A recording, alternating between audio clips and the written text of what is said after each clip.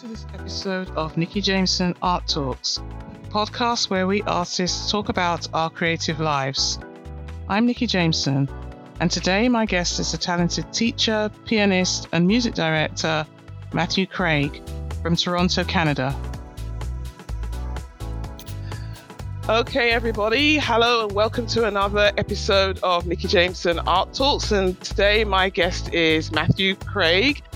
And I'm really happy to welcome Matthew because he has such an interesting background in life. He's going to talk to us about himself and his musical, theatre, dancing, teaching. Matt's just got so many strings to his bow, so I'm really looking forward to talking with him. So Matt is here in Toronto and we've known each other for a while, right, Matt?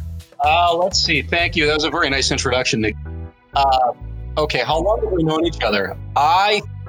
Is it 10 years? Is it almost 10 years now? I think it might be more than 10 years, Matt. I think I met you. I think we met in the Modern Jive class, remember? And that was before 2010. So it might actually have been since 2009 or something like that. That's something unreal. Like that. That's anyway, unreal.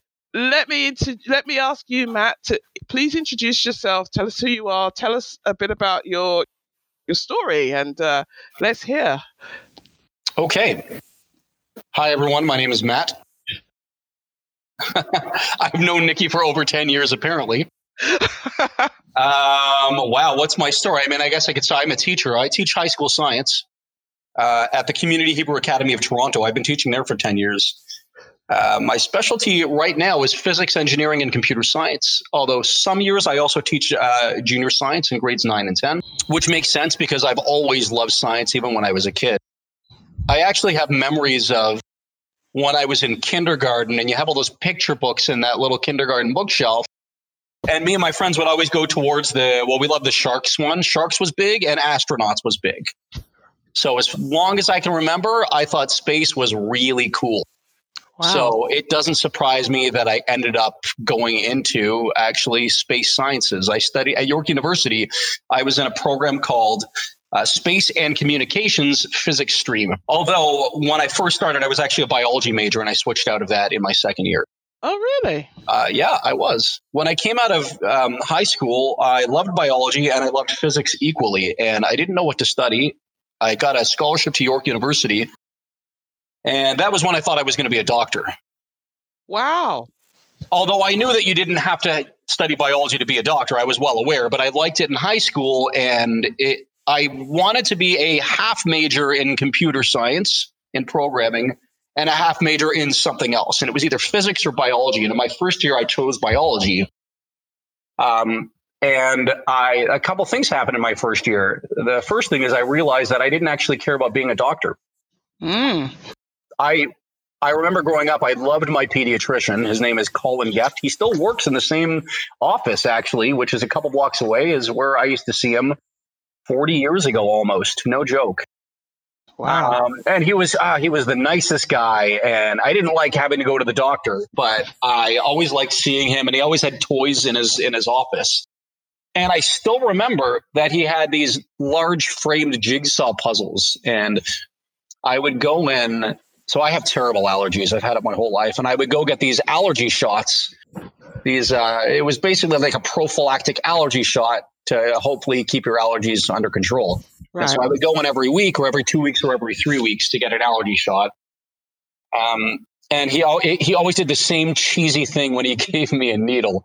He would always say, okay, I'm going to count to 3 and then give you a needle. And then he would say 1 and then he'd give you the needle on 2 as if he wouldn't notice every week. He had this framed puzzle of the scene from E.T. where E.T. is hiding amongst these stuffed animals in the closet. Right. Which is funny. I've never actually seen E.T., but I know that that's a scene because he had that jigsaw puzzle. And I still remember that jigsaw puzzle when I went to visit him. So, and of course, when you're a kid, it's obvious the high regard that everybody holds for doctors. So I thought I was going to be a doctor.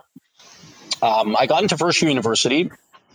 I was in biology class, and I don't remember who was talking and what the context was, but somebody was talking about what you needed to become a doctor and how much you needed to want it and how competitive it was. and how much volunteer work you had to do. And I listened to that, and it just occurred to me that I didn't think I really wanted to be a doctor. They were describing the ways you needed to be in order to get into medical school. And I heard all those things, and I realized I don't actually care that much. I don't think I really want to be that much. And so that was probably part of the reason that I left biology. But another reason is that biology is notorious in university for having brutal multiple choice tests. Really? I don't know if you know this. Yeah, it's well known for having they're asking some weird question about a neurotransmitter, and there's option A, and there's B, and there's C, and then D is A and B, and E is A and C. You know what I mean? And F is A and B and C, and G is none of the above. And H is, A and B on Tuesdays and Thursdays, but C on every alternate Saturday. So I had a hard time with it. And also, I just didn't enjoy it that much. And I thought, you know what, maybe I'll like physics. And they had a specialty program there called Space and Communications. And in my second year, I switched into that. And I guess I enjoyed it more, and I stuck with it. So that's what I studied. And then I eventually ended up being a physics teacher. Which kind of branched out into computers a few years ago and engineering now, because my high school has a very steadily growing engineering program, which is an absolute blast to teach. That's wonderful. Very easy to teach, though. If you're a teacher and you have courses that are based on project work, that means there's less time talking in front of the class. Right. And so when I teach physics and when I teach general science, despite my best efforts, there's still a significant amount of time talking in front of the class, which is, called Socratic teaching. And when you teach something like engineering, it's all project-based. Or computer science, when I teach computer programming, I teach it in Python, it's the same thing. I can give them a 5-minute primer on why what we're doing is important, and I give them just enough tools to start exploring, and then I go, here's what you got to figure out, A, B, C, and D, call me over. And that way I can spend, 50 minutes out of an hour class just walking over to the students who need the help and letting the ones who don't get on with their work. So I really enjoy that. So that's what I teach. And then, of course, I do tons of music. That's the other thing that I do. So Matt, how did you actually start doing music? Because I mean, you're a fantastic pianist, and you must have started that when you were a lot younger. Is that correct? That is correct. Okay. When did you start playing the piano? So I don't remember the exact age, but I think it was around 6 years old. My father is a classical clarinetist. And when I was a kid, that was the first thing that he tried to teach me. And so far as the story I remember, my hands were too small to play clarinet at that age. And we had a piano. And so he decided to put me on piano lessons. And he had a friend, I think they knew each other from synagogue, but they played music together, named Nathan Rosen, who was my first piano teacher for at least 10 years, maybe 12, 13 years. Mm. And Nathan, to this day, is still the greatest sight reader of piano I have ever seen in my entire life. And that includes people that I've seen on YouTube. Like, if the YouTube video is watch how amazing this sight reader is, it includes them. Although, of course, I'm trying to remember something from 35 years ago, so I might be remembering it in a way that's better than it actually was. But this was also back in the days where you could go to garage sales and buy sheet music for piano very easily. Right. So we would go to a garage sale and we would buy sheet music like movie themes, for example. And Nathan, we would just open up to like the Batman movie theme, and Nathan would just sight read it on the spot instantly, as easily as any of us could read a book right now. You pull up a book and you read it effortlessly. That's how he was at sight reading. My brother Jeremy and I were just amazed. This was the coolest ability we had ever seen. He had the Batman theme music by Danny Elfman right there at his fingertips. I also remember us getting the sheet music to The Simpsons theme from the cartoon from TV. Yeah, which is a very difficult piece to play that even with practice, I have difficulty playing it. And I remember Nathan sight reading it effortlessly. So my brother and I seeing that when we were kids, that was a huge motivation for us to want to learn to play piano. Wow. And so it was easy for me to be motivated to practice. Right. I don't remember ever being like, oh my God, I don't want to practice. I mean, I had my conservatory books that I had to play through, which weren't the most fun, but just having that end goal, being able to see that end goal in somebody else, knowing what was possible, that made it easier for us to practice. Hmm. And, I meet a lot of people who they see me playing piano and they're just amazed. And they say, I wish I had your ability. I tried piano. I didn't like it. And so I never kept it up and all that. And sometimes I wonder if they didn't keep it up because maybe their parents weren't really musicians. They just thought it would be a good thing to put their kids in. And so the kids didn't really see how it was important to their parents. And maybe they didn't keep it up because they didn't have as inspiring a piano teacher or sight reader as I had. That's very interesting. That's very interesting because you are an amazing piano player. I mean, I remember when we went to your recital some years ago, and I wish you'd do more. Maybe you're too busy, but it was out of this world. It was out of this world. But I think we'll get to that with some of the future questions. Sure. Okay. Sorry. I was also going to say that I also had some memories of just eating dinner with my parents, and my father, had a record collection, and we had just classical music records that he would play. And the Chopin's Heroic Polonaise, which is arguably one of the most famous piano pieces. I remember my brother and I just loving that piece. And I remember my father putting on Rachmaninoff's Second Piano Concerto. It's the second movement in the second theme in the third movement, which was actually used in a movie that my mother always tells me about called, I think, Brief Encounter, but I've never seen it. It's this beautiful theme. And I remember hearing it at dinner and my mother talking about how great it was. And I remember thinking, yeah, this is incredible. And then there was one other record that I used to listen to. It was called, I can't remember. It was like a standard piano classical repertoire of piano favorites. I can't even remember the artist who performed. Right. It was Joseph Campbell, maybe. I don't remember it. But it had a recording of Clair de Lune. And that was the first time I heard it, which is, arguably everybody's favorite piano piece of all time. And it was my favorite piano piece once I heard that recording. So we always had, my brother and I always had things to look up to and things that amazed us that we wanted to work towards. Wow. That's so you've always been playing piano. How did you get into, because you're also a music director. Let's go on to that next piece, and been to the plays that you've directed. How did you get into that?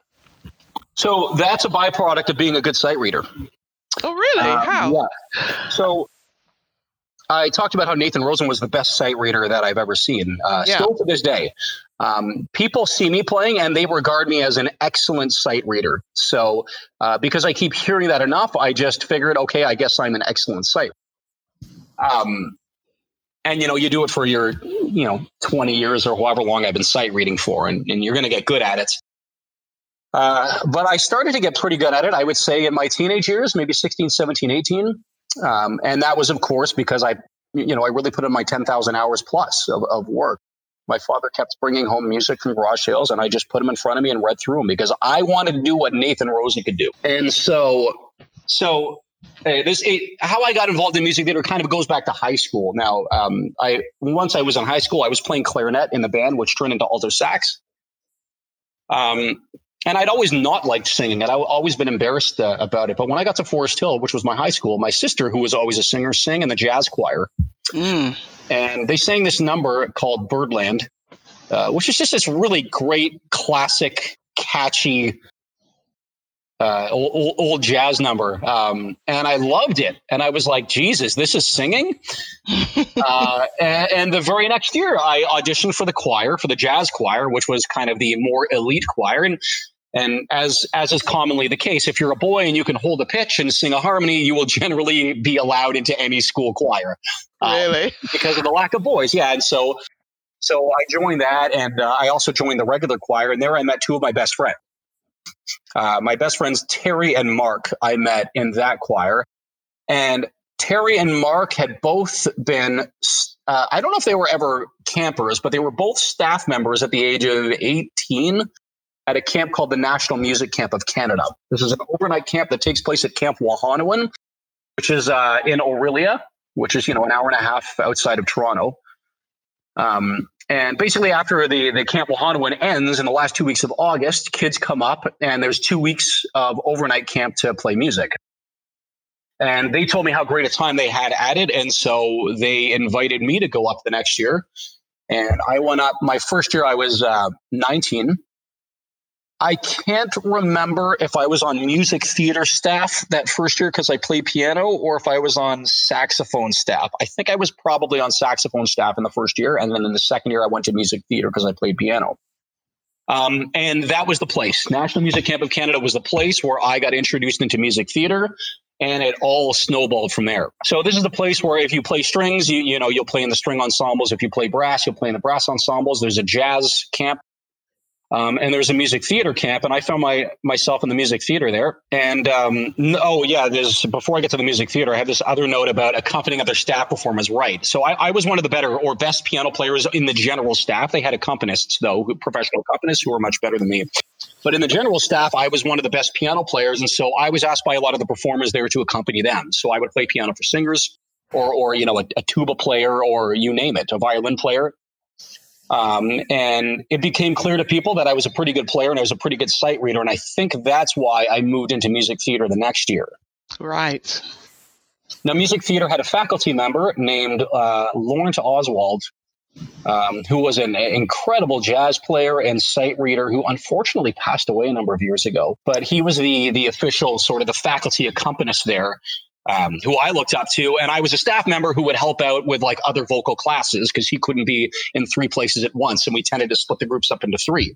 Mm-hmm. So that's where I was, and the woman who ran music theater there for years and years, her name was Barbara Young, who was just a real. She was a pro. She was as pros get. She knew how to put together music theater, and she knew how to do it quickly. And she wasted no time. She was sharp and she could be quite cutting. But I attribute that to how good she was at putting together music theater programs. And so when I was with her and when I was playing piano for her classes, that was the first time I saw how music theater was taught. And she moved very quickly and she was very decisive. And I'm pretty sure that's where I got the basis of my style, actually, from her. So Matt, what is music theatre as opposed to, just for people who may not know, as opposed to like ordinary theatre? Is it theatre that's composed completely of songs, like a musical, or what? How would you describe it? It can be. Well, it's a stage production that it's comprised of acting, generally choreography, as well as singing. Okay, so some music theater productions are classified as operas, like Les Miserables, because there isn't a single spoken line. Every line is sung. So you could think of it as like an opera, but they tend to have more speaking lines. And they tend to be, if you're seeing them in North America, they tend to be in English. And obviously there are vastly different styles that they make them quite different from operas. But it means you're going to see a play and the performers are also singing, sometimes dancing, depending on the play. Okay, great. Yeah, I thought that might be it, but for people who may not be familiar with it, I thought it would be really good for you to just describe what they are. Sure. Yeah. Should I keep going here? Oh, absolutely. Yes. Yeah. I'll try and. Yeah, I know. I tend to. No, it's very interesting. It is really interesting. Notes, but I didn't realize how long it would take me to get. It's always quite a shock. Yeah. Okay. So I was accompanying in music theater in National Music Camp, and then at NMC I started to make connections with other staff members and other people who were in music theater. I don't remember how, but I ended up doing some community theater shows for Scarborough Music Theater as the piano player. So I started making more connections there. And once I started to realize that playing for music theater was a lot of fun, I remember emailing summer camps one year at work to try and get involved in summer camps. And from there, I got a job at No Strings Theater, which is like a teenage music theater company here in Toronto. I'm not sure if they're still going, but I worked for them for a few summers. And then at No Strings Theater, I met another pianist music director named Jordan Zaza, who was awesome to work with. And she was kind of on her way out at No Strings Theater, and I was I was there sort of working with her. And she was working for another teenage music theater company in Toronto called Children's Arts Theater School. And she was on her way out of there, and she introduced me to the woman who ran that, whose name was Gina Anke. And I got in touch with Gina, and then that was really where things kind of exploded. Once I started working for Children's Arts Theater School, I was finally actually music directing shows. And with Cats is what we called it. With Cats, I probably did 7 or 8 shows, although I can't even remember all of them. I think we saw some of them. You probably did, yeah.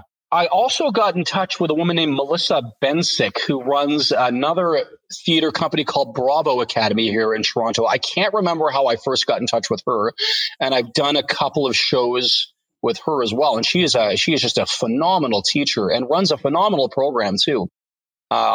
I actually I would love to get more work with her in her company, but she actually has better people to do it. She's got some real. Dan Rutson is a guy that works for her, but he's phenomenal. He's a real pro. Like, he does this for a living. He has studied music theater performance and conducting and arranging. So, he's kind of beyond me. I do this as a side job, and I'm just lucky enough to be a good enough piano player and have had enough experience. I also have a lot of friends who play piano because I made connections. So when they can't do gigs, they often call me in. So I meet people that way. And then just more recently, I do a lot of music theater shows for Chat where I work. And because of that, I did music theater shows with Richard DeLynn, who is a math teacher at Chat. His brother, Neil, runs a charity music theater show called the Barbara Pinchuk Unsung Heroes Project.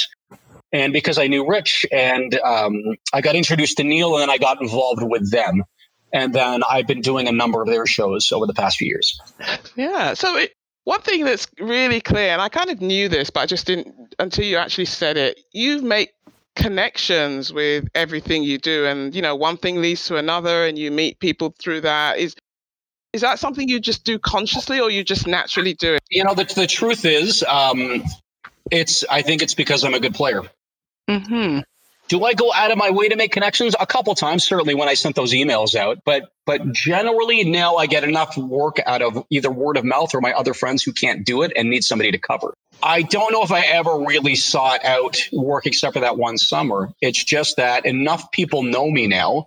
And once you go to National Music Camp, you meet all the staff and the faculty there. And then, that's 100 connections. Yeah. People who all of a sudden, if their piano player can't make it, they will give me a call. And if you do a good job, people take notice. And just in the past month or so, I've been approached by 2 new people. So I also play. This is so funny. I made a Kijiji. Oh, this is another thing. If we talk later about Kijiji, I have a Kijiji ad for my piano service. But through a Kijiji ad, I got contacted by a singer who sings at retirement homes named Bernice Gopin. And funny enough, she actually lives 2 blocks away from me. And she contacted me because her other piano player could do some gigs. And funny enough, her other piano player happened to be a friend of mine who does give me gigs. But I didn't know until I met her. And so I occasionally do gigs with her at retirement homes. She sings like great American songbook standards, Memory from Cats. And, yes, what's that Willie Nelson song? I love it. You Were Always on My Mind, stuff like that. Right. Yes. Send the Clown. She's got a great repertoire to sing at retirement homes. And I played piano for her at a gig lately, and then a woman took down my number, and then I didn't remember who she was, but it was like a month later. She called me yesterday to ask if I could accompany her. And because of Robbie, the same guy who couldn't do that gig, I got involved with a couple of choirs in North York because he could no longer do it. And both of those choirs performed at the same gig for a Jewish music night festival. And there, the conductor of another choir that I was not involved in saw me playing and approached me after the show and asked me if I could play for her choir as well. Sometimes it happens that way where somebody sees you playing, really likes it, and approaches you afterwards. That's happened to me a number of times. Yeah. Okay. So Matt, tell us about your favorite musicals. Do you have any favorite musicals that you've directed? Is there any one that you enjoyed most, and if so, why? Yeah, I wrote down a few of them that had an impact on me. Let's see. Right. Okay. I think my favorite experience in a musical was not one that I music directed, but I conducted the band and played piano. This is a company called First Act. I think they're called First Act Productions. I'd have to look it up. The woman who runs it, her name is Nicole Strawbridge, and I met her through Bravo Academy when I worked on one of the shows. And the music director of this show, his name is Sam Moffat. He taught all the music, but he was a lead performer in the show. So they needed somebody to play piano and to conduct the band. So I got called in. The show was Little Women the Musical, which when I heard it, did not sound that interesting to me at all. But it sounded like a fun gig. They called me in and asked me if I could play piano and conduct the band. And when I got there, it turned out that the band was something like 12 musicians or so. I've never conducted a band that large. Typically, I conduct a bass player, a guitar player, and a drummer, and maybe second keyboards. But when you've got a full band with string instruments and wind instruments and brass instruments, it was amazing. It was amazing, and the music in Little Women has enough depth that there's enough room for me to apply some artistry to it. Okay, when you do a musical like Grease, let's say, the music is all like really stupid rock pop type songs, right? There's not really any depth to it, and I hate to say this, but for a lot of songs in shows like that, there's not much to do aside from say 5, 6, 7, 8, and the band starts, and then you just play until the end of the song. But in Little Women, and actually to a lesser extent in Les Miserables is great too. In Little Women and Les Miserables, there were some very emotional songs, and there's a lot you can do with playing around with dynamics, with rhythmic phrasing, with pausing in the music, to really maximize the emotional impact. And because I had a full band with different instruments, I was able to do that in Little Women the musical. And I remember this one song. It's a really heartbreaking song. It's called Some Things Are Meant to Be, which is sung between two sisters as they realize that one of them is going to die. I think it's from Scarlet Fever. I can't remember the names of the sisters. It's a very sad song. And I remember sitting at my piano thinking about what I wanted to do with a band in order to sort of maximize the emotional impact. I decided what I was going to do, and I recognized some things, and it ended up being sort of a really amazing experience in the theater that you could really feel it in the audience during that number. So that was a really good experience for me. Yeah, so that was a lot of fun, but I didn't music direct that show. When I did Happy Days, the musical with Bravo Academy, I really enjoyed that too. To be clear, I think Happy Days is one of the worst musicals I've ever done. Oh, really? What is that? It's terrible. It's terribly written. The songs are weird. This is Happy Days, like the Fonz Happy Days. Yeah. Sunday, Monday, Happy Days. That's right. Yeah. I mean, it's got the brand recognition, and it has that song in it, which is a great song. Yeah. But other than that song, I mean, they're just songs. There's a couple of good songs in there. There's one song called Snap, which is a great song, but that's all I remember. The rest are just so bland. However, Bravo Academy is a real pleasure to work with. I think I mentioned them before because Melissa Benson runs an incredible program. The kids are so dedicated and so talented. So I had a great time just because of the program, not because of the show. Right. Although we did have a really, really fun time with that show. Let's see. A couple of shows that I did with the Children's Arts Theater School. I probably did, I think I said 6, 7, maybe 8 shows, but we did the Drowsy Chaperone, and that just came together so well. And we did Urinetown, which I saw Urinetown when CanStage did it like 15 years ago. And I remember thinking it was one of the funniest things I've ever seen. And when we did it with Cats, the director's name was Peter Busney. I don't know what he's up to now, but great director. And it just came together so well. It was one of the funniest shows that I've ever done. And the fact that it was performed by teenagers made it even more impressive. But then recently, my favorite shows are the ones I do with the Unsung Heroes productions. It's not really a variety show. What's the word I'm looking for? These are kind of musical review shows. So Neil DeLynn and the creative team basically chooses a bunch of songs that we think would go well together, but there's not really a theme. It's just a mixture of pop, Broadway, rock, with our own arrangements. You for sure come up to see at least one of them. They're the ones that are in North York and Vaughan. Oh, okay. Yes. But they're a whole mix of different songs of different genres, and they are sort of in memory of Neil's mother who passed away, but they are to raise money for different charities. Typically, we've done for a leukemia charity. Excuse me, we've raised money for that, and so the shows are always deep and meaningful. But the community of people who work on the shows are lovely, and they are the ones who make it very meaningful for me. They treat me like family. They're very welcoming and very loving. And I almost feel like it's a new family for me sometimes when I work on those shows. Yeah. Plus, it gives me the opportunity to be as artistic as I want to be with a lot of the numbers. And how do you do that, Matt? I mean, give us an example. You are listening to Nikki Jameson Art Talks with guest artist, pianist, and musical director Matthew Craig. If you're enjoying this podcast, please share it and follow us on iTunes, Spotify, or in your favorite podcast app. Let's get back to the interview. Sometimes it's obvious to me just listening to the song for the first time. Mm-hmm. But a lot of times it's somewhat improvisational, meaning that until I know exactly what I'm working with and I hear the singer singing, things don't occur to me. Yeah. And so perhaps we'll be doing it might be a famous song. It might be a famous song like I'm Not That Girl. Sorry, it took me a long time to remember that. We did our own sort of duet version of I'm Not That Girl based on a YouTube video. And I had to get the two performers in and have them sing it. And as they're singing it, it occurs to me, oh, here's what we want to do here.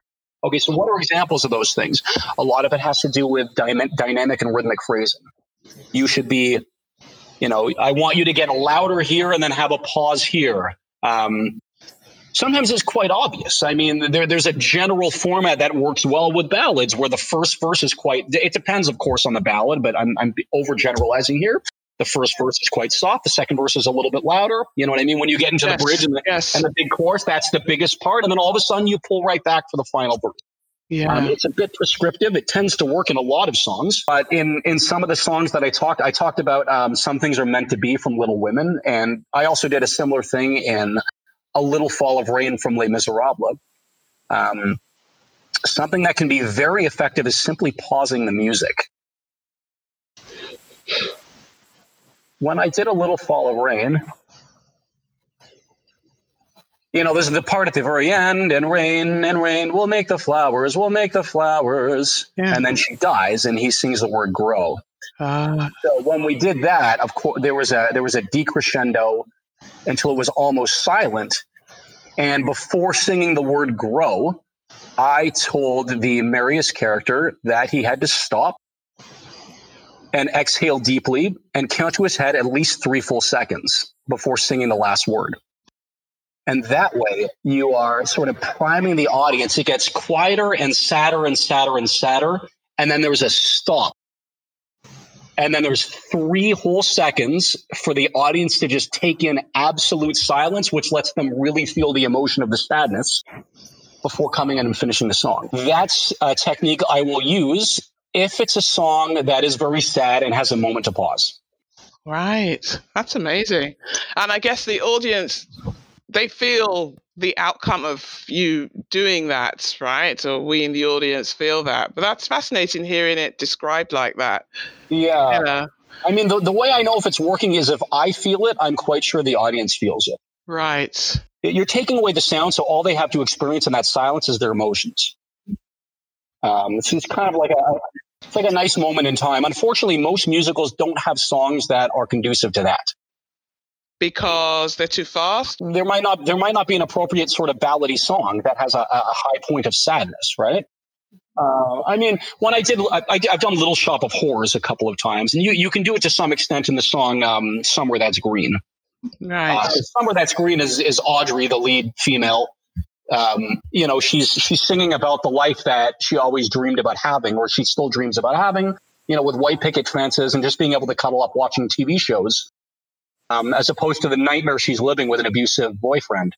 And so that song ends quite softly. So you can do it to some extent there, even though Little Shop of Horrors is generally kind of just a fun pop musical. Got it. But when you do a show like Grease, for example, I don't mean to crap on Grease, but I mean, there was that big song. There are worse things I could do. You can sort of do it to some extent in that song because that's quite emotional and sad. But there are some shows that just don't really have that big show-stopping sad number, so it makes it tricky. That's really fascinating. Thank you for sharing that.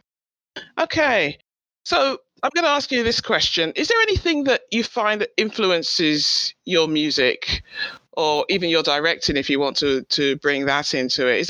Do you have any particular influences, or you just take it as you find it and it's in the moment? Well, certainly my teaching style is influenced by Barbara Young, which I mentioned before. Right. For better or for worse, because it absolutely does not resonate with everybody, and I'm aware of that. The people who love it absolutely love it. The people who don't like it quickly, I like to think quickly do like it. Like I've met a lot of people in the unsung hero shows had a hard time with my style. I'm making it sound like I'm not a good music director. I really am. But there were people who had a hard time with my style because I learned from who I thought was the best. Barbara Young was very quick. And it was actually part of her teaching style to not let people get it 100%, but to keep moving forwards. And if you ever teach music theater, you will teach a song, and 3 weeks later, you have to reteach it anyway because they haven't gone over the harmonies. And so in my particular style, I don't aim for 100% when I first teach it. That's fruitless. Yeah.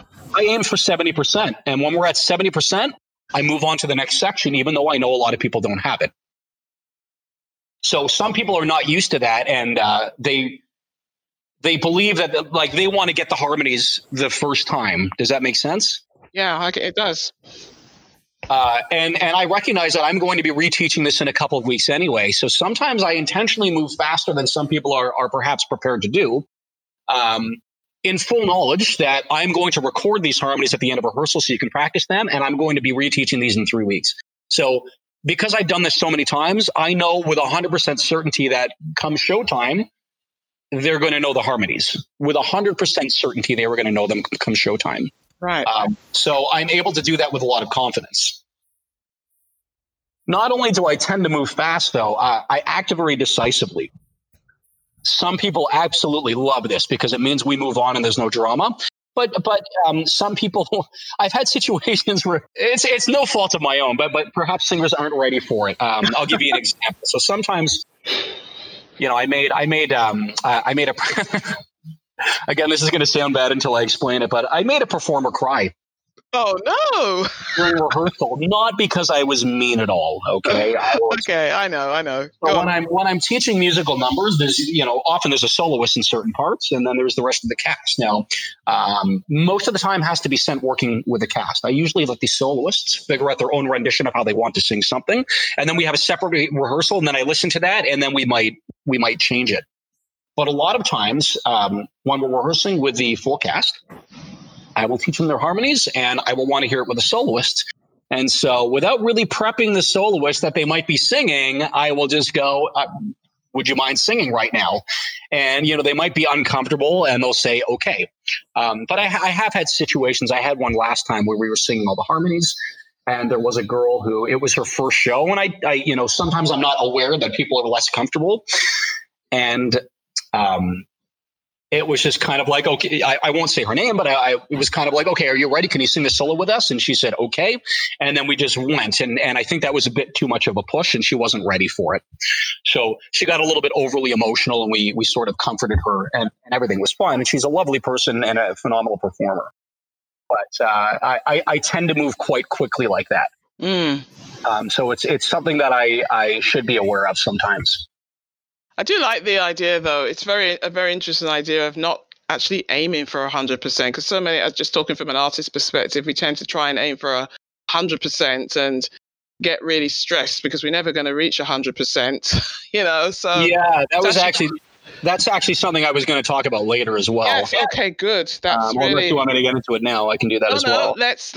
I don't want to break your flow. Let's keep with the flow. That way, it would be great. So, thank you for that about the influence on your music. That's really interesting. So, I only brought this next one I was going to ask you in because it's something that we've done together. We're going to get back to your music. But you've also taught people to dance, and that's actually how we met when you taught modern jive. Hysterical, by the way. Hysterical, yes. But hey, you taught my husband to dance. You taught Harry to dance. So you know what? Not so hysterical. So he credits me, yeah. He always credits you. So I know we had a lot of fun doing modern jive. So and Harry taught a few lessons to his credit. We taught a few lessons. We did that for 4 years. Come on, we did that for 4 years. No. I was saying Harry taught a few lessons to his credit. Yes, he did. Because he was a stand-in. So So, and he couldn't dance before you taught him. So, It was a very strong lead. Yeah, he was. Although he never really enjoyed teaching. He'd said afterwards that he really didn't. He really didn't like it, but he would do it if he was called to do it. If he had to step in. So you know what? That sort of saved the day a lot of the times. But what did you enjoy, if anything? What did you? I hope you're going to say. Hopefully, you enjoyed something. What did you enjoy about teaching modern jive? Was there anything you enjoyed about it? Was there anything I enjoyed? There were, but it wasn't so much the teaching aspect. It was the social aspect, right? It was more the social aspect, yes. And actually, before I get into that, I just want to talk about how I got involved in modern jive because yes, please do. This is coming from a guy who, I have a rhythm, but I was never really a dancer, and ballroom dancing never interested me in the slightest. I dated a girl, a long time ago now, and man, did she have great rhythm. And she always wanted to ballroom dance, and I remember me not being interested in it, and that was actually a source of strife in our relationship. But I was teaching in London, England. One of my colleagues at the school, I didn't have many friends when I was there, at least not at the beginning. And one of my colleagues suggested I go to, it was a Sirach class, actually. Yeah. Sirach is basically the same as modern jive for the and for the listeners. Modern jive is I almost kind of describe it as ballroom dancing for dummies. That's not far off, actually. It's like anything for dummies. It's the sort of thing that it's easy to get into. It's far easier to get into than most other dance styles. But of course, there is almost no limit to how far your expertise can go. When I did my first lesson, which was at a gymnasium in a town hall or something, I can't remember, near Clapham Junction, actually in London, it was the sort of thing where if you do one beginner lesson, the way it's prescriptive and the way it's taught, I was actually able to do a few moves with relative competency after only 1 hour. Whereas if you go to salsa, it can take months before you feel like you can do anything. Yeah, I know. But there's no end to it. When you watch Dancing with the Stars or anything, when you watch dancers on any of those Got Talent shows, very frequently they're doing modern jive moves. So it can get extremely complicated. So he invited me to that dance class. I remember going with my friend Martin, actually, for the very first class, who lived in London at the time. And we actually found it quite enjoyable. And from there, I just kept going. Yeah. And I started inviting friends to it. And then from there, me and my friend Adam in London actually happened upon a modern jive class. Modern jive, it's basically Sirach, but it was taught by two very energetic Australian guys. Yeah. One of them called Simon Borland, and the other one called Seamus. I can't remember Seamus's last name. Yes, I know. Yes. Seamus to Simon. Their energy just made the class so much more fun. And then I started going really 2, maybe even sometimes 3 times a week to their classes. Yeah. And that's when it picked up. I had a great time. I met one of my best friends, Emily, who you know. Yes. At a Sirach class, and she started going to modern jive with me all the time. And then I was never a good dancer there, but I was relatively competent with the beginner moves. And then I came back to Toronto after teaching in London. I think there was 1 or 2 years where I didn't dance because I didn't know of any Sirach classes. Yeah. And then Emily told me about this modern jive class that happened at the University of Toronto. So I brought my friend Ben to that. Ben dancing salsa. And that was where we met you. Yes. And Andre. Yeah. And Stephanie, of course. I met Stephanie that night too. Yes. Yes, and it's really funny just to segue into that, because as you're telling the story, because we still know Simon and Seamus, and you came into Andre's class where we were at, and I think Stephanie was at, and yes, yeah. So it's a small world when it comes to many things, but especially a small world when it comes to dance, and even smaller because so few people know of modern jive in Toronto, right? So, yeah. Anyway, continue. Okay. Anyway, so for the listeners, I met Nikki at this thing. We danced a couple times, and then I put my email on the email list. And 2 days later, she's like, "Matt, I want to make my own." Oh, actually, before I say that, when we were at the class, we were both. Nikki has a very clear English accent, and I said, "Oh, I learned how to do modern jive in England with this company called Jive Nation UK." And she's like, "Yeah, that's where I learned how to do it." And we were both taught by Simon. Yes. And Yes. then, like 2 days later, she sends me this email. And it was the tone of the email was like, "I don't want to freak you out, but do you want to teach a Jive Nation Toronto class? I want to start." I was like, that sounds like a lot of fun, to be honest. Yeah. And it And, was, yes. Simon actually came to Toronto, and he trained me a little bit to be a teacher. We practiced, and we started up our class. Yes, we did. Okay, so your question was, what do I like about What it? did you like about it? Yeah. Let's see what I wrote here. I want to make sure. Oh yeah, I talked about. Oh yeah, so this is the funny thing that I wrote when answering this question. So there are certainly things I didn't like about it. Okay? Yeah. So Simon, he loved to dance. Like, he lived for it every minute, every day. Yeah. Okay. When he taught a class, so there would always be like an hour class and then a half an hour intermediate class. And then there would be freestyle, which basically means it's a dance club and everyone dances with each other. And Simon would be on the dance floor for, 3 hours straight. He lived dancing. I do not live dancing. Okay? I am very extroverted. I love doing social things. I love meeting new people.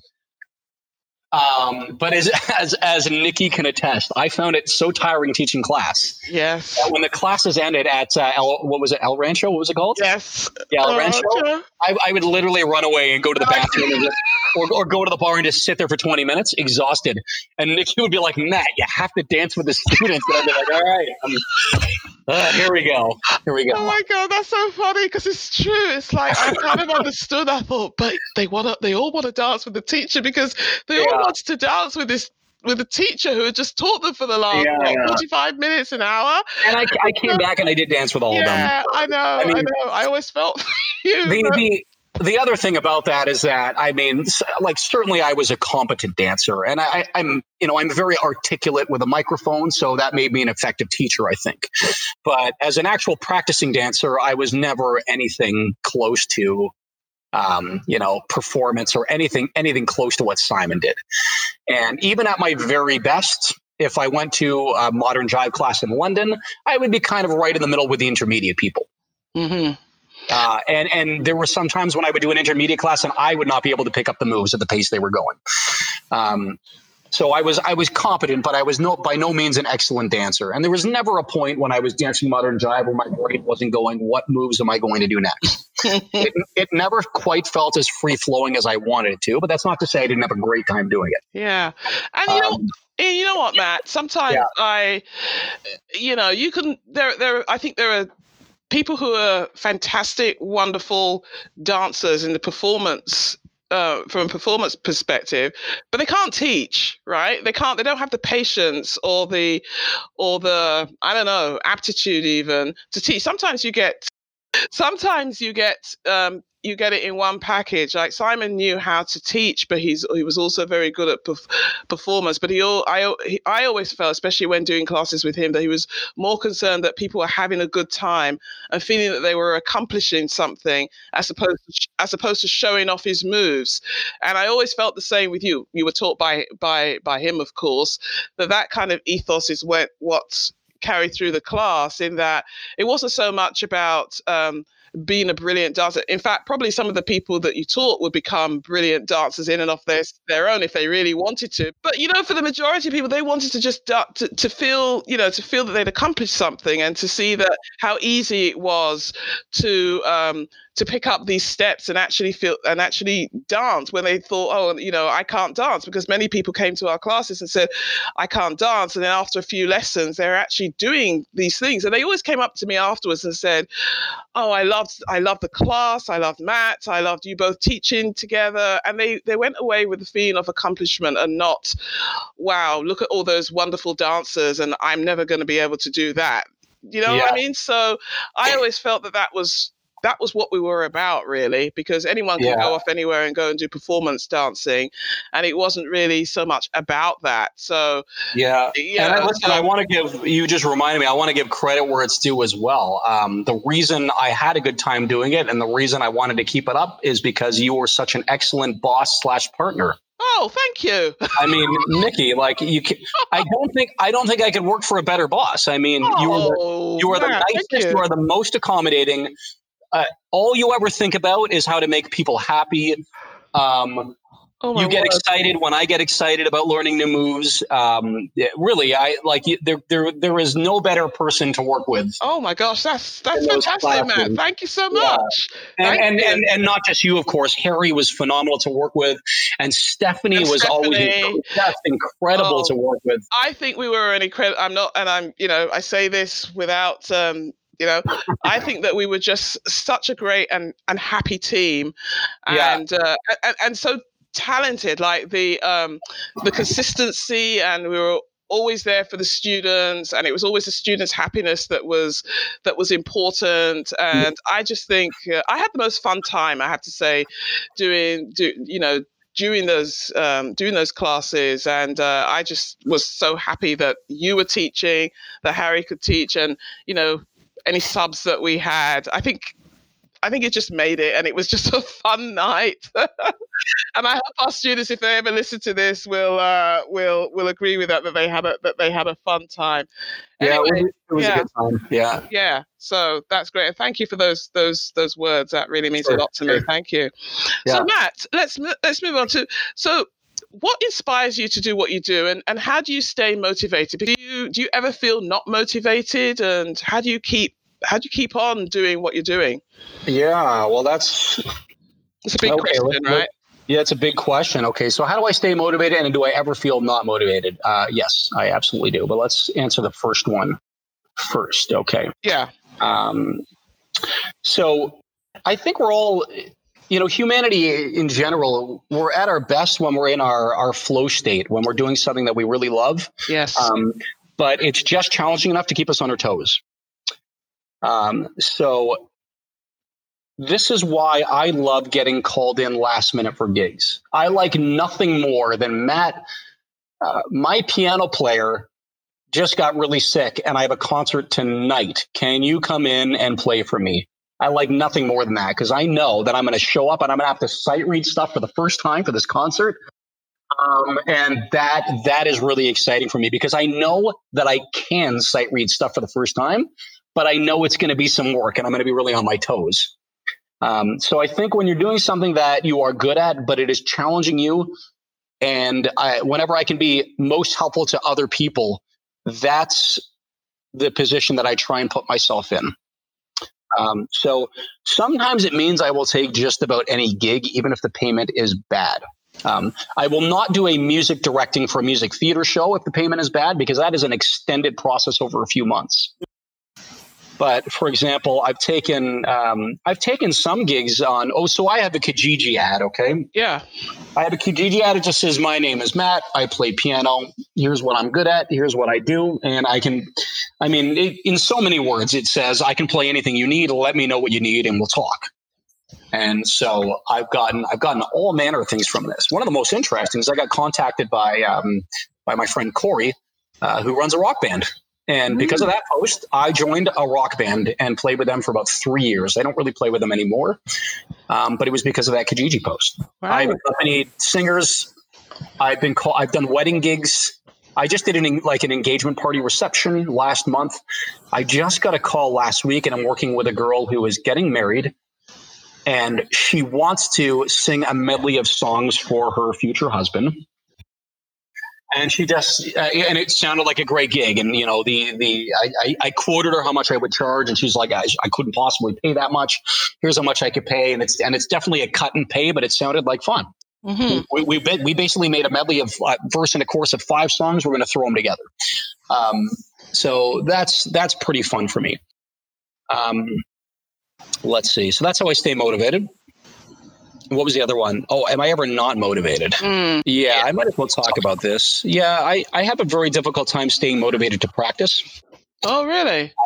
Like everybody, yeah. And there's a certain sort of, I don't know if it's a plateau that I've reached, but it's a certain limit that I have where I no longer have the patience to practice necessarily the way I would like to. And this has showed up in a couple ways. So I started taking jazz piano. I've always wanted to play jazz. I think jazz is the coolest thing you can do. Some types of jazz I can't stand. But like any great American songbook, Gershwin type stuff, I would love to be able to just sit at a piano and just solo and over the rainbow, whatever it is. And I started taking jazz lessons with a teacher named David Story, who, if anyone's listening, what a phenomenal guy, what a phenomenal teacher. I loved every minute of the jazz lessons, but I eventually had to stop because I was simply not practicing.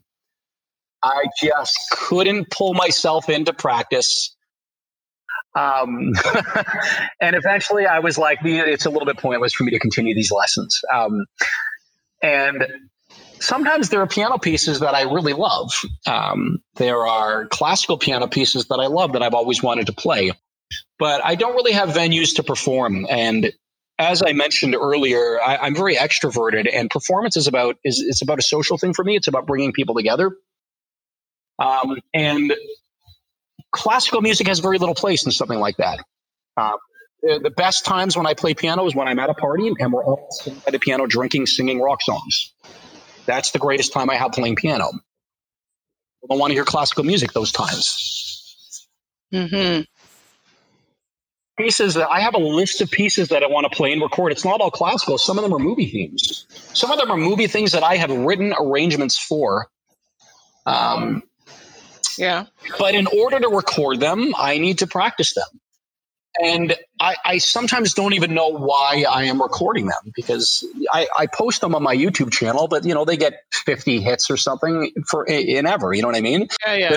They might get 100 views over 6 months. Like, nobody's really watching them. Every once in a while, I'll record something on the piano and post it to to Facebook, just so my friends know that I'm still alive and playing piano.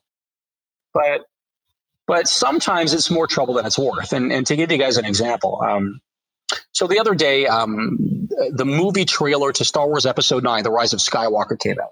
And in the trailer, they use a very particularly rousing rendition of Princess Leia's theme from the original Star Wars movies. And it's just, if you haven't seen the trailer, the music is just epic. It's just an epic 20 seconds of music. And so I sat down at my piano and I wrote an arrangement of it out in about 30 minutes because it's very straightforward, and it was very simple to play. And so I recorded it and I posted it on Facebook and YouTube. And that one actually got a few hundred hits, which is a lot for me. Mm. And there was other music I always really loved. Hans Zimmer is sort of a legendary movie theme composer right now. And I was putting together a medley of Hans Zimmer, and it ended up being way too long. So I ended up just doing a couple of songs from Inception. If you've seen the movie Inception, yes. One of them is called "Dream Is Collapsing," which is there. I mean, it's just unspeakably epic, this music. Right. And one of them is called Time, which is the epic music that the entire movie ends with. It's got this very simple sort of 2-bar theme or 8-bar theme, and it just builds and builds with more instrumentation and more dynamics. And I wrote this arrangement. It took me a while to write the arrangement. Yeah. And I decided before I recorded it that it wasn't even that hard to play. I've written things that are very hard to play. That one wasn't so hard to play, but I decided that I wanted to record it. And I decided that I wanted to record it from memory. Oh my gosh, how did you do that? And we talked about how playing things at 70% is really, I can sight read anything almost at 70%, including my own music. But to get 70% up to 90% is a lot of work. And to get from 90% to 100% is virtually impossible in some cases for me. And that Inception piece, it wasn't that hard to play, and I decided that I was going to record it from memory without making any mistakes. And it took me hours and hours, because without the sheet music in front of me, I would inevitably forget a note here and there, and I'd have to stop and re-record. Oh, wow. I probably recorded it 20 times on my phone over like 4 hours in order to get a decent recording. And I finally got that one recording, and then I posted it to my YouTube channel. And, it's gotten like 15 hits in the past month. Oh, you know what I mean? I know what you mean, yes. All that effort. So that's where I have difficulty. Yes. Okay. Yeah. I have an arrangement of the Superman movie theme. I want to record it on my new piano. I can't be bothered. I've written an arrangement of the Back to the Future theme. It's an awesome arrangement. Oh my word. But it's difficult to play. And I can't be bothered. Yeah. I've written an arrangement of the suite from Indiana Jones, which is just like incredible theme music. If I do say so myself, it's an amazing piano arrangement. I just can't be bothered. Uh-huh. So I have all these things that I've written, and I've just never bothered to record. Wow. That's interesting. That's interesting. I feel for you. I'll go and look at those ones then. But I know what you mean there. Putting all that effort and all that's dedication to do all that number of recordings, and then, just to get that one recording. I'm not even sure I could even stick to that kind of dedication, to be honest. I mean, there's a recording of me playing Flight of the Bumblebee, which I posted to Facebook, which is a pretty good recording.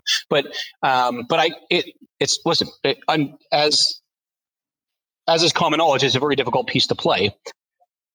And it's a piece that is so persistently fast for the entire minute and 20 seconds or however long it is. It's all muscle memory. And my brain doesn't even know what's happening. And just my hands are moving on autopilot.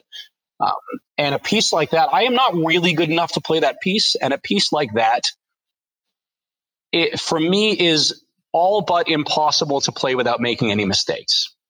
And I did a similar thing as with Inception. That piece was easier to memorize because it's only about a minute and 20 seconds. So memorizing wasn't the issue. But as with Inception, I probably recorded about 30 times. And the recording that I finally had to settle on was far from perfect. And there were a couple of mistakes in it. But I at some point, I just had to go, that's as good as I'm going to get, unless I want to keep recording this for the next week and go crazy about it. Yeah. Well, thanks for sharing that, though. That's really fascinating. I mean, who knew? And it's funny when people post up these things, and when you're posting your videos, nobody knows of all the hours of work that goes into these, right? And it's just, I don't even know what's in there. Yeah. I figure if that's the trouble that I have doing it, when I see other there are YouTubers who do similar things. They write their own arrangements of movie themes and they record them, and some of them get hundreds of thousands of hits. Mm-hmm. And when I see them playing these flawlessly, in my mind, I go, I wonder how many takes it took. Oh, gosh. Probably. Well, it must be a lot of takes. It probably is. But I can tell just, from listening to them that they're clearly professional piano players. They have hundreds of thousands of hits, so they are undoubtedly more skilled than I am. So it's probably a little bit easier for them. But I've seen some professional, some orchestral pieces that I've looked at on YouTube and so on, and so few hits. And I'm thinking, why aren't there more hits on this? Because it's fantastic, fantastic music that I like. So who knows? Right. Well, yeah. You'll see those Facebook posts, which is like some guy playing, some guy playing something on a piano in a subway or something. Mm-hmm. And I listen to it, and it's good. Is it better than me? No. Have I played better things? Absolutely. Yeah. All the time. And this person, for whatever reason, will have like 15 million hits. Yeah. Right? I always think something fishy there. and then I get my 30 hits for whatever on YouTube. Yeah. Because I'm not jealous or anything, but I don't have the answers, right? Yes. Yeah. Yeah. Well, thank you for sharing that. Anyway, I think that's really, really insightful, interesting. I never even thought of that. But I hope you keep on playing and finding motivation despite the YouTube, whatever it is, So I always say we'd love to hear you play again, but I know, that's up to you. If you ever do anything. Nikki is referring to the classical music. She's referring to a recital that I did with another performer. Oh man. 7 years ago, something like 7 years ago, where we both did 45 minutes each in kind of a duo. Yeah. At the University of Toronto. Yeah. That one, I don't remember that one being so bad, because in order for me to put together 45 minutes of classical music, I played most of the classical repertoire out there. So all the pieces I played, I was already pretty good at playing, and they just needed some touching up. Yeah. But it's these difficult ones that we haven't heard you play live, but they're harder, right? Because they're hard pieces. So yeah, I spoke about Flight of the Bumblebee. I made that recording, but 5 minutes later, I would not have been able to play it that well. That's how lucky that one recording was. Yeah. So luck of the draw. Wow. Yeah. Okay. All right. So do you want to talk about your progression of pianos? Because I know you got your baby grand. Is it a baby grand? You got your baby grand some time ago. Did you have other ones before then, or no? I seem to think you had a progression of pianos. I don't know where I got that thought from. No, I think that's accurate. Okay, good. Yeah, Okay. so I've lived in my current place for something like 8 or 9 years. I can't remember. Wow, that long. Which means my bird is 8 or 9 years old, by the way. Yes, your bird, Coco, right? Coco, that's right. Coco. He's in the other room where he would have been shrieking this entire time. Oh, yeah. He'll be silent until he hears me in a conversation, and then he wants to be a part of it. So listeners, everybody, Matt has it. What kind of bird is it again? It is a green cheek conure. They're very playful, but they can be very loud. Yeah, he has this very loud bird called Coco, and who always wants to be in conversations. I didn't know that, and it's a he, isn't it? Is it he or she? We don't actually know. With conures, it's very difficult to tell. So unless you get some genetic testing, you just pick one and go with it. Okay, but anyway, always wants to be part of the conversation. So that's who we're referring to. Yeah. Okay, yeah. So your progression of pianos, Matt. Actually, funny story about that before I get to the pianos. Mm-hmm.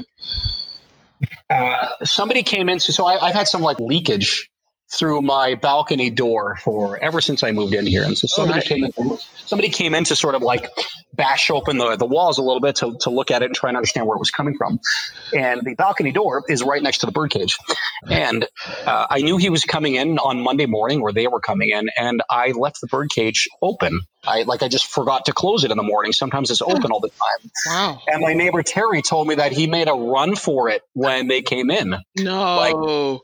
He apparently, she was under the impression that he tried to fly out of my unit, which is weird. I don't think he would have done that. He was probably just trying to fly on somebody's shoulder. But when a conure comes flying right at your face, it can be very startling. Yeah. I have friends who just shriek out of fear when it happens. Yeah. I have friends who will not even come into my unit unless the cage is closed. And I'm used to it because I've had it my whole life. But even some days, if I come home from work and I open the door and he's flying right at my face, even I get startled. Yeah. I know he'll land on my shoulder because he always does. But anyway, he tried to make a run for it. And I asked Terry what happened. She said one of them was able to get Coco on his finger and put him back in the cage, which was great. Oh, my God. That's great. A lot of people are too afraid to even do that. Anyway, getting on to the pianos. Yes. So when I first moved in, I took my parents, who live a couple blocks away, had 2 upright pianos. In the basement, they kind of had an older rickety one, and I took that with me, which was a terrible piano, but, it was something to play on. And then a number of years ago, I don't know, 6, 7, 8 years ago, we were at an auction house nearby, and they were selling an upright piano. And I wasn't planning on buying it, but I went and I played on it, and it actually played as though it was brand new. And it was clearly a huge improvement over my current one. This was called a Kemble, I think. It was a very small studio upright piano. I can't remember what I paid for it, $1,500 or something, but it looked and played like a brand new piano. And I moved that in. And I sold my other piano to a woman on Kijiji for $400, which is more than I thought I would get for it. And then that Kemble, which was kind of a nice, sleek, small black piano, stayed at my place, and I played on that for a few years. And I don't remember when it was, but I just decided 2.5 years ago that it was time for me to get a grand piano. And in that process, I did months and months of research, and I had kind of decided that I wanted a Yamaha piano. It didn't have to be Yamaha, but there were some models that I liked. So I really knew how much the different models should be priced based on all my Kijiji searching and all the piano shops that I went to. And I actually ended up getting not the piano I really wanted. The piano I really wanted is called a C2, but you just don't see them on sale. I mean, I've seen 1 or 2 on sale in the past 2 years. I still look just for fun. Right. They're just never on sale, and they're going to be pretty pricey. What I do see on sale is a C3, which is also an incredible piano, but it's quite big for my unit, and I thought it was just going to be too big and too loud. And I would have had to pay a lot more for it than my current one. My current model is called the GC1, which it's an entry-level piano. I think you can get them new for about $20,000. They're not great, but they are certainly far better than any upright. Right. And when I got this particular one, it was quite funny, actually. It was advertised on Kijiji without a price and without the model. So I emailed them and I said, "What's the model? How old is it? What's the serial number, and how much do you want for it?" So she told me the model. It was a GC1. It was I think it's about 15 years old now. And she said she wanted $18,000 for it. which is about what she paid for it. And based on my research, like GC1s, all the ones that I've seen have been like posted on Kijiji for like 12,000 or something. Right. So I emailed her back and I said, it's a decent piano, but I'm not interested in that price, just to let you know that the price you're asking for is far more than even better pianos are sold for on Kijiji. And that was kind of the end of it. And then I think a few days later, she messaged me again. She said, I'm willing to negotiate on the price if you want to see the pianos. I said, fine. We didn't say how much we'd negotiate, but I went and took a look at the piano. And let me tell you, this was the worst sounding piano I have ever heard in my life. Not because it was in bad, it was clearly in good shape. Yeah.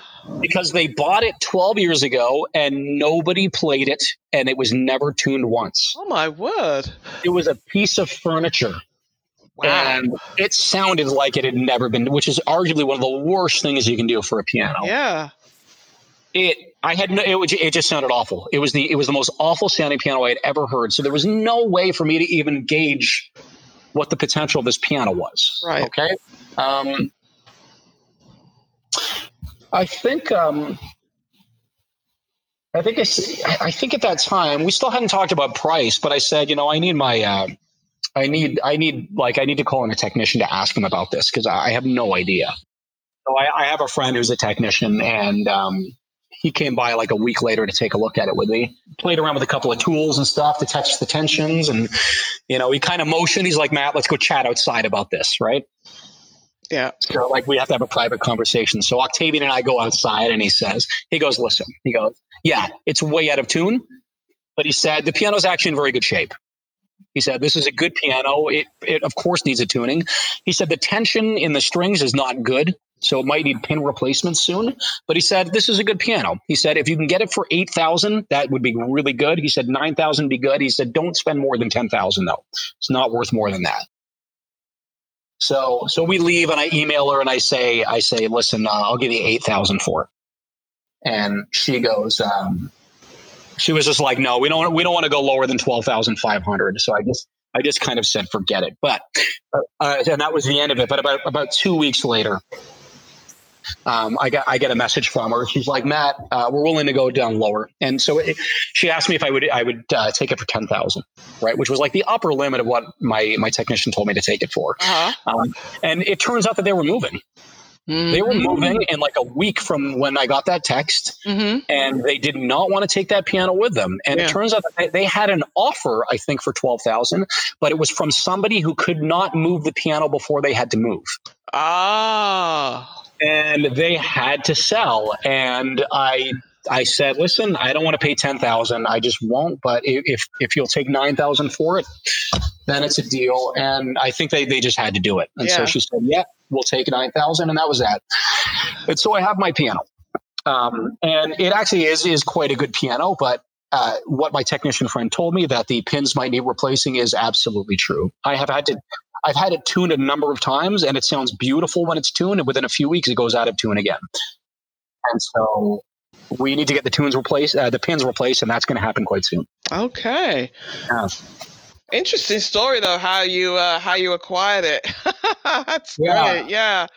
Okay, so we talked a bit about your music and impacting your life and the life of others, and I wanted to go through some of these other ones. So if we've still got time, I'll come back to those ones. And I also know we've talked about your entrepreneurial flair and how you get your gigs, and finding balance. But what advice would you give aspiring musicians if they're trying to find gigs and, do more of their creative playing and so on? Right. So sometimes people ask me, like, how do you have the time for all this? And the answer is really easy. I'm not married and I don't have kids. It's literally as simple as that. Yeah. I can wake up, go to the gym, have lunch, tutor some kids, watch a movie, go to choir rehearsal, have dinner, all in one day. Yeah. And I'm still bored the next day. So, you have a very low boredom threshold, though, Matt. Yeah, tell me about it. I really do. I mean, it's 10:30 in the morning right now, and I've already done so much. Anyway, okay, so to try and find gigs. Well, I'm arguably not the right person to ask this. This is a side job for me.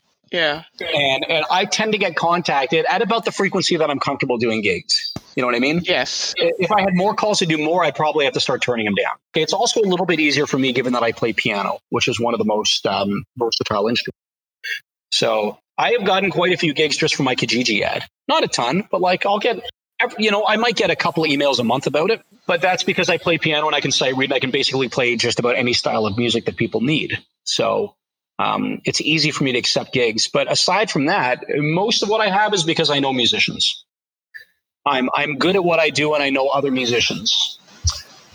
But if you were, let's say, like a singer trying to find gigs, that might be a lot harder for you. I really couldn't say. Well, still, that's very useful though, because I mean, being good at what you do, knowing, being able to, being versatile. You've had to play a versatile instrument, and basically going and making sure you make connections and know people. Right, that's been your approach anyway, which might not work for everybody, but people can take what they will from that, right, and see whatever applies to them. I just thought it's always useful to if people ask, oh well, how do I do that, and just hear from you what you would say about that. Okay. Do you ever have performance anxiety? Let's talk about that. That's an interesting one. And my other question my follow-on was, what are your two biggest challenges and how do you meet them? And one of them I wondered was whether you ever have performance anxiety before a performance or preparing, that kind of thing. So Right. Well, let me ask you, Nikki, did you ever have performance anxiety for like a dance class? It's really interesting. Because I always did, before every class, I'd have these butterflies in my stomach, right? Even though I knew that we'd practice the moves, or we would practice the move, you never really knew how a class would go. But after a while, it was like, okay, it's going to be what it's going to be. If we make a mistake, and of course, I always had you to partner with, so I wasn't sort of teaching by myself. And I would say I had more of it in the earlier days of doing you just get into a rhythm and you know how it's going to go and you know how you can recover. But I didn't have performance anxiety as, oh my God, I'm going to mess this up kind of thing as much. Or maybe I did and I just put it in the background. I probably did, but I learned how to sort of put it aside, because we were there to give something to people who were to receive something from us. So it had to be secondary. That's right. Yeah. And I think, isn't that the definition of courage for most people? It's not that you're not afraid, it's that you're able to perform despite your fears. Exactly. Yeah. I think so. And just to continue that thought, continue my own thought, I remember now people would come up to say, oh, I don't know how you do that. How do you remember all those moves? And how do you do all that? I'd be terrified of people. And I thought, well, you just do it. Once you're into what you're doing, you just go with it. And, if you make a mistake or whatever, it's not the end of the world, or you just learn to recover. Because there were plenty of times we made mistakes in teaching some of the moves and things, but it was never as big a deal in reality as it might have been in my mind. Yeah, you bring up an interesting point. The point about it was, or at least it reminded me about how it doesn't matter if we make mistakes. So the simple answer to the question is usually I don't have performance anxiety. There are some situations that I do. This is probably a carryover from when I used to do exams with the Royal Conservatory. But if I'm ever performing a classical piano piece solo in front of other musicians, that is about the only time that I get performance anxiety. So like when I played that concert, the recital with Ben those years ago that we talked about, yeah, I was certainly nervous for the first few pieces until I got into it. So I certainly do.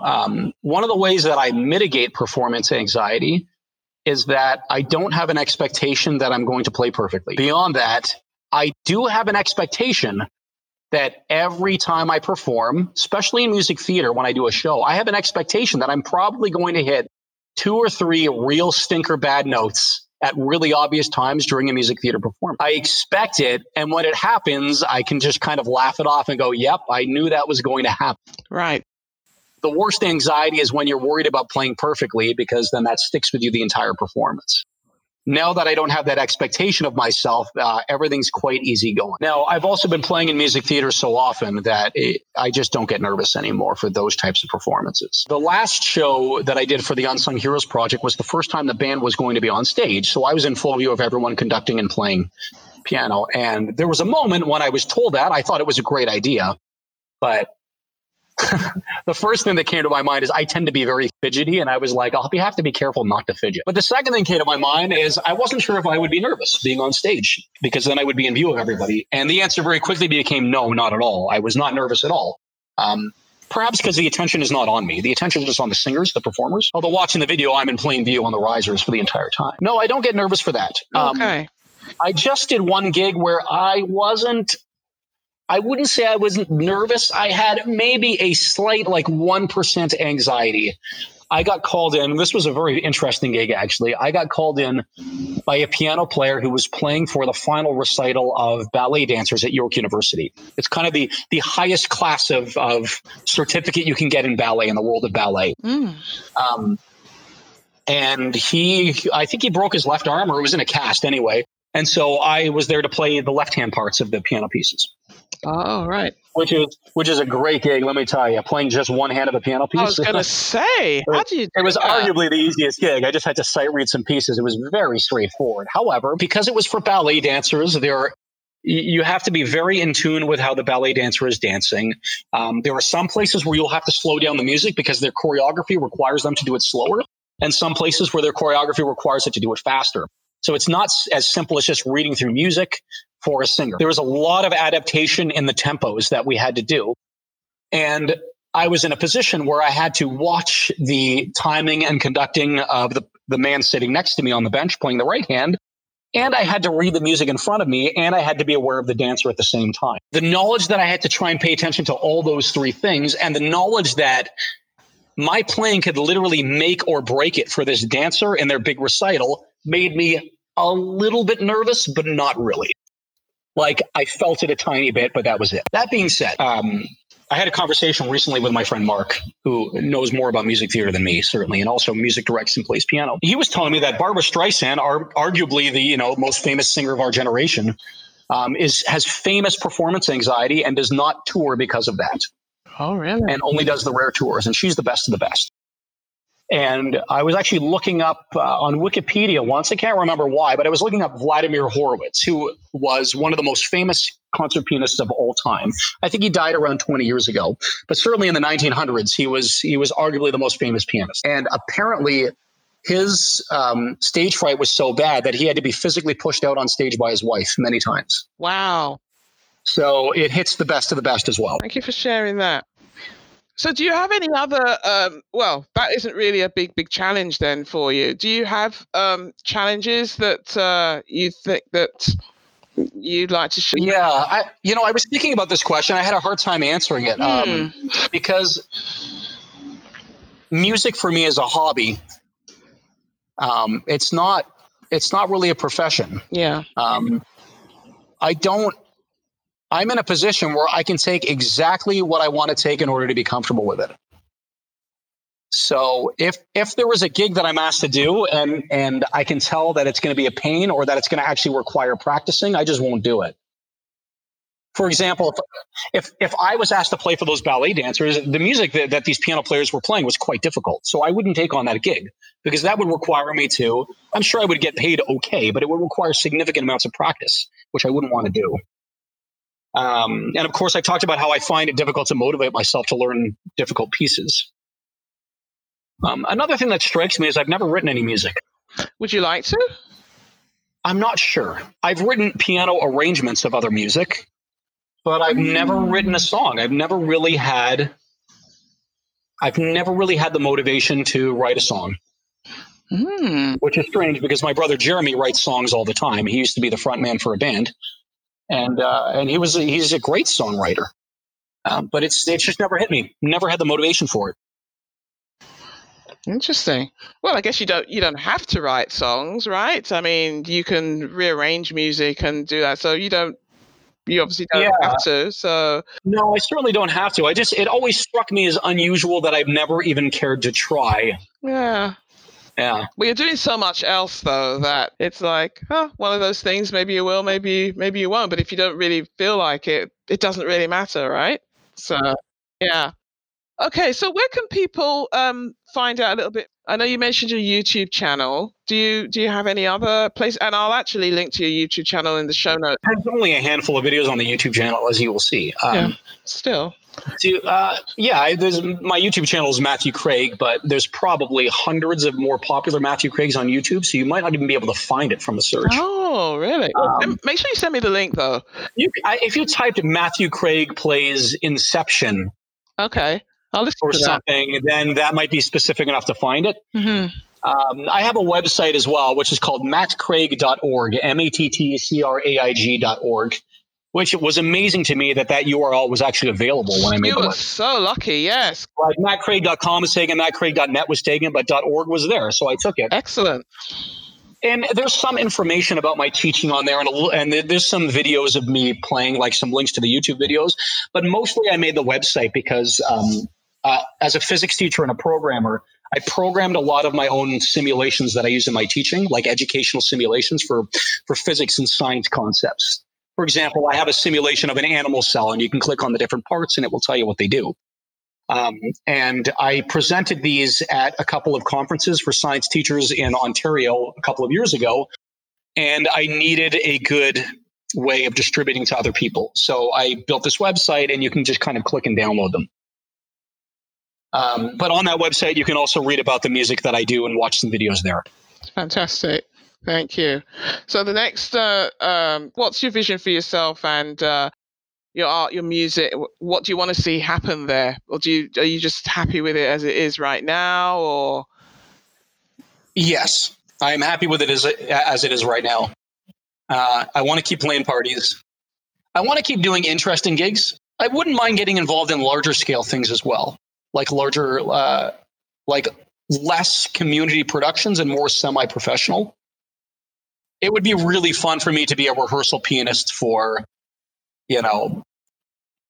a Mervis show, for example. But I have none such connections whatsoever. So you know what I mean? Yeah. And I really don't care to go out of my way to find them. Yeah. But it would be really fun for me if I got a call and it was like, listen, we need somebody in today.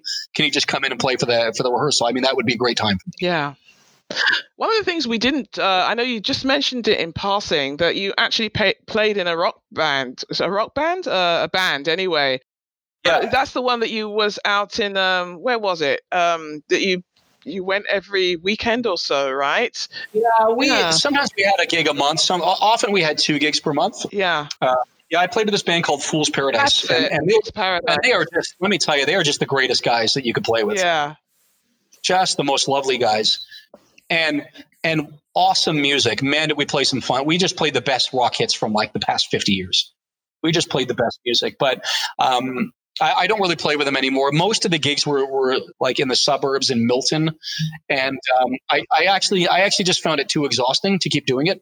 And so I might do the odd gig with them here now and then, but that's basically, that part of my life is basically over now. Mm-hmm. Okay. All right. I know you post your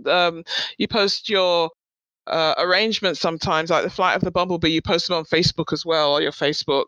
I mean, do you use social media any more than we've just discussed? Or no, I don't. Yeah. Okay. I would have nothing to really discuss about social media. I don't use Twitter. I don't use Instagram.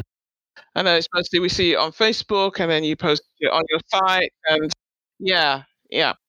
All right, so we're coming to the end of the interview, which has been really fascinating. Thank you so much. What are 2 tips that you would give, just off the top of your head, from your experience, any creative person who'd like to either do what you're doing, either as a hobby, as part of, because a lot of us are doing it in addition to our day job, sometimes with hopes to make it more, sometimes just, okay, we're just going to do the 2 at the same time. Why leave one for the other? But basically people who want to live a more creative life, or maybe not knowing where to start. I mean, do you have any tips, 2 tips for people? Yeah, you have to meet people.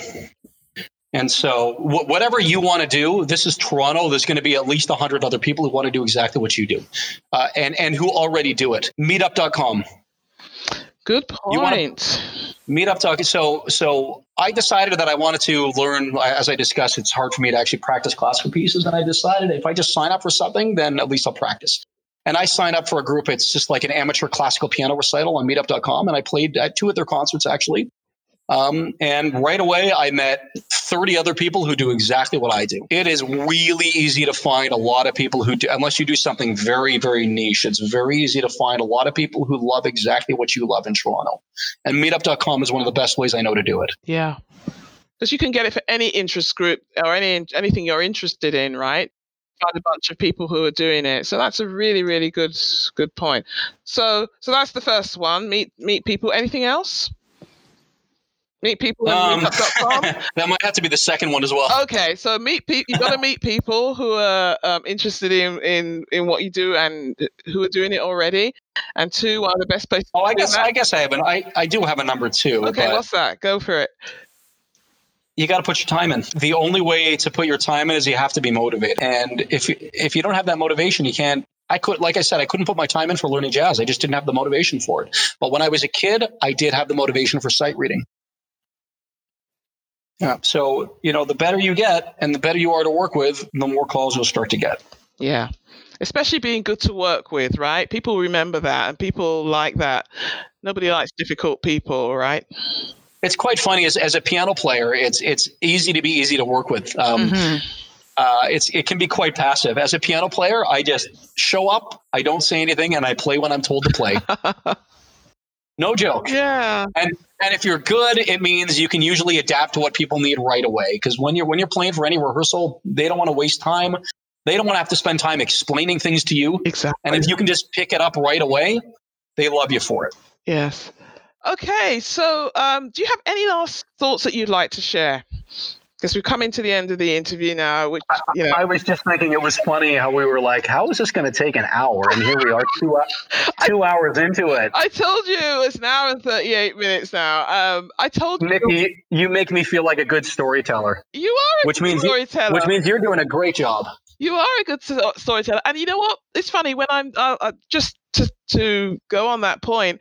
When I first started doing these, because I've interviewed quite a few artists now, and I always think, it'll be around an hour.